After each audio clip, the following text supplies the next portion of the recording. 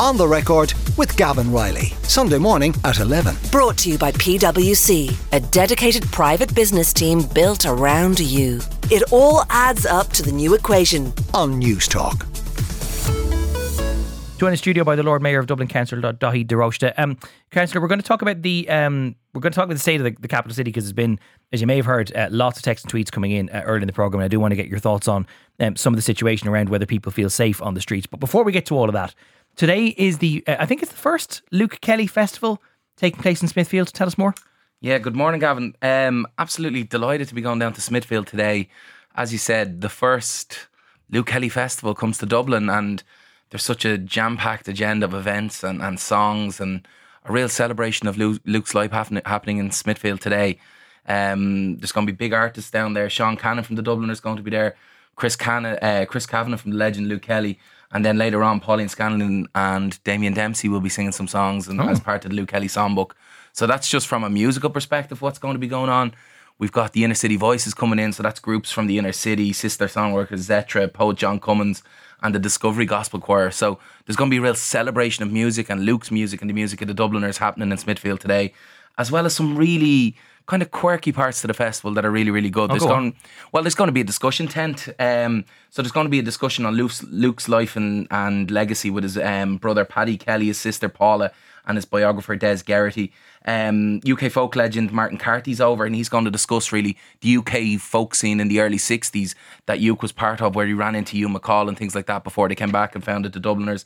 And then Dermot Bulger will be sitting down with Phil Coulter, who we all know Phil Coulter as well, to talk about the collaboration and the friendship that they have. And then what's really, really kind of cool is in the crafts area, there's a Luke Kelly statue workshop where there's going to be polystyrene replicas of the Guild Street statue, Luke's hair, and kids will be able to get in there and mess around with his beard and all the sustainable fabrics and ribbons and linens and all that, as well as a wig making workshop. So lots going on down in Smithfield, and I'd encourage everybody to come down. I didn't realise that it was going to have like a minefield area where there's going to be arts and crafts as well, but it's kind of nice that it's there for all the family. One thought that does cross my mind, and you know that I'm not a Dubliner, so I kind of would have some queries about this, but that if Luke Kelly hasn't been around with us for nearly 40 years, that for a lot of people there's no first-hand memory of Luke Kelly performing himself. You've heard recordings and people sort of know his status, but that because there's little or no first-hand recollection of Luke Kelly's works, you could raise a question as to whether he would actually kind of have the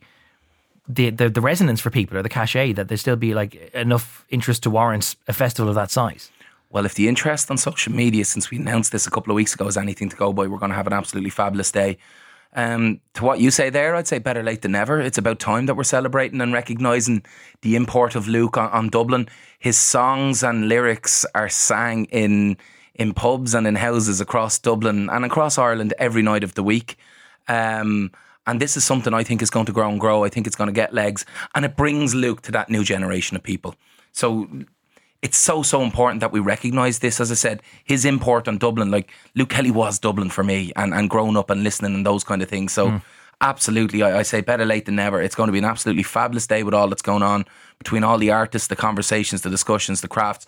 Smithfield's going to be absolutely rocking today, and I'm really, really looking forward to it. More details on that are available at dublin.ie if you want to get all the details. We're operating from now until 6 o'clock, and the Lord Mayor's going straight down as soon as he's finished with us here in studio on News Talk. We can't have you here without talking about some of the concerns that people have about the health and the welfare of the capital city, particularly in light of yesterday's news of another tourist being injured in an assault. You must have people coming up to you all the time now querying whether it's safe to be around the city centre. Absolutely. I think Dublin has its problems. I've been very vocal in my criticism in recent weeks about what's happening right across Dublin. What are we getting wrong?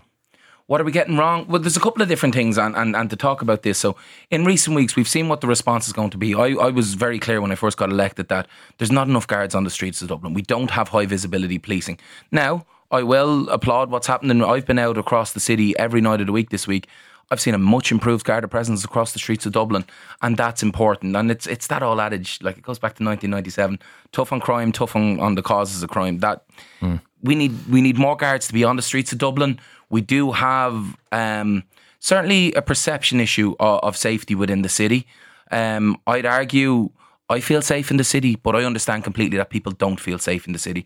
And if there's a perception issue that people don't feel safe, well, then the city is unsafe. Yeah. And therefore, we have to work harder to make it safe. You might have of men in your age of mine thinking that it's okay to walk down the streets, but if a lot of women don't, we've had even texts coming into the programme this morning from one city centre resident called Mags, who said that she doesn't feel safe almost walking her own road at evenings now because of the vibe that there is in the city centre now. And that's absolutely not good enough, and as Lord Mayor of Dublin, I'll continue to advocate on their behalf to make this a safer city for everybody. I mean, we're always going to have instances that crop up. There's always going to be attacks.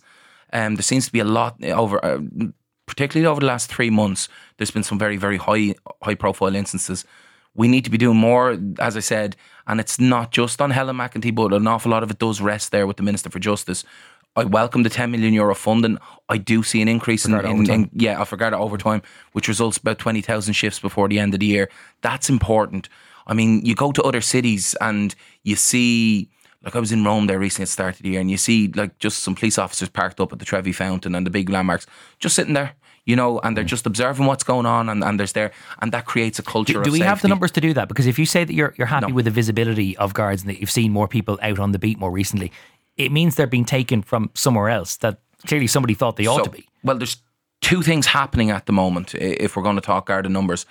That 10 million is mainly Garda overtime. So a Garda force that's already overworked and fatigued are being asked to do more shifts because in a short-term response, it's the quickest way to get guards on the streets. I have seen the mounted unit and others on Grafton Street in the past week and things like that. So they do get pulled from... And it's a cross Dublin problem. Like, it's not exclusive to just the inner city. And that was a point. Street doesn't seem like the area that you'd need to have a bigger Garda presence. Well, no, but it's. I've seen them on O'Connell Street. I've seen them over the north side of the city. I've seen them around the city. But what I'm saying is, this is a city-wide problem as well in the urban villages that we have right across Dublin, and in terms of a Garda response. And that's why, like, there's more numbers coming out of Templemore at the moment. Up until when we were talking a couple of weeks ago, we had 222 recruits, but what you had was 209 people had either left the force or retired, so you'd only a net increase of 13 in the first 6 months. The Minister has promised more guards coming out of Templemore, but again, they're new guards that need to be shown the ropes and they need to get in. So it helps from a high visibility perspective to have the short-term response of the €10 million, because guards on the streets is what we need for this. But the only long-term solution is more officers. More Gardaí, yeah. And when you look now, we're at the same kind of numbers, kind of where we've been over the last 20 years. It fluctuates slightly, but we need more. I know there's a commitment from government to go beyond the 15,000 mark and things like that. And the Assistant Commissioner for Dublin said at our most recent joint policing meeting that we need to go beyond that as well. So I think we do. But then we need to look... Is there a very belated realisation to that, though? Because even before you were Lord Mayor, you were chair of that joint policing committee, so you would have had an ongoing relationship with the Assistant Commissioner for the Dublin area.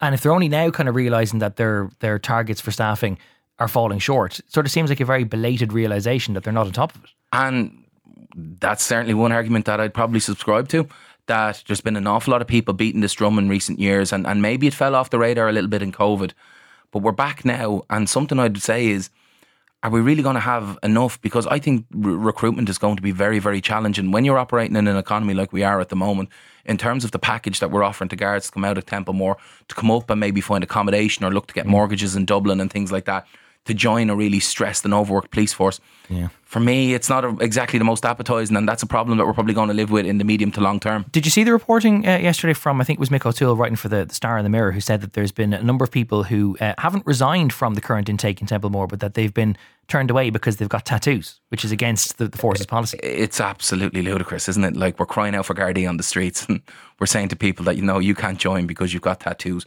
That kind of outdated thinking needs to just leave in Garda Síochána. The same when we look at some of the ages in terms of how people come into the force. I mean, the force needs numbers, and they're struggling to recruit, and we're turning down really viable candidates because they've tattoos. That needs to be looked at by Garda management. They need to do something about that.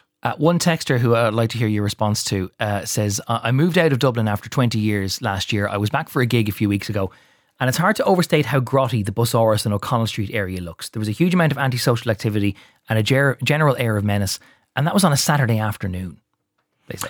I understand that. I've walked that. I walked around the city about a week and a half ago with Fachtna O'Driscoll, and we did a piece walking around at midnight at night, just seeing different pieces.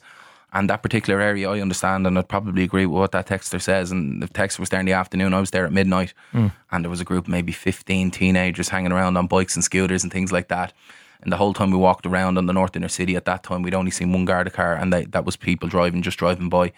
And I was thinking, if you're a young person standing at a bus stop and you've got 15 people just on bikes and scooters behind you with the hoods up and the big jackets on, well then you'd find that menacing as well. So yeah, there is something around that needs to be looked at, because it's not good enough. Hopefully a good family occasion today anyway. That Luke Kelly Festival taking place at Smithfield Square, and more details, as I said, are on dublin.ie. Daida Rosta, Lord Mayor of Dublin, thank you very much for joining us this lunchtime on The Record on Newstalk. On The Record with Gavan Riley, Sunday morning at 11. Brought to you by PwC, a dedicated private business team built around you. It all adds up to the new equation On Newstalk.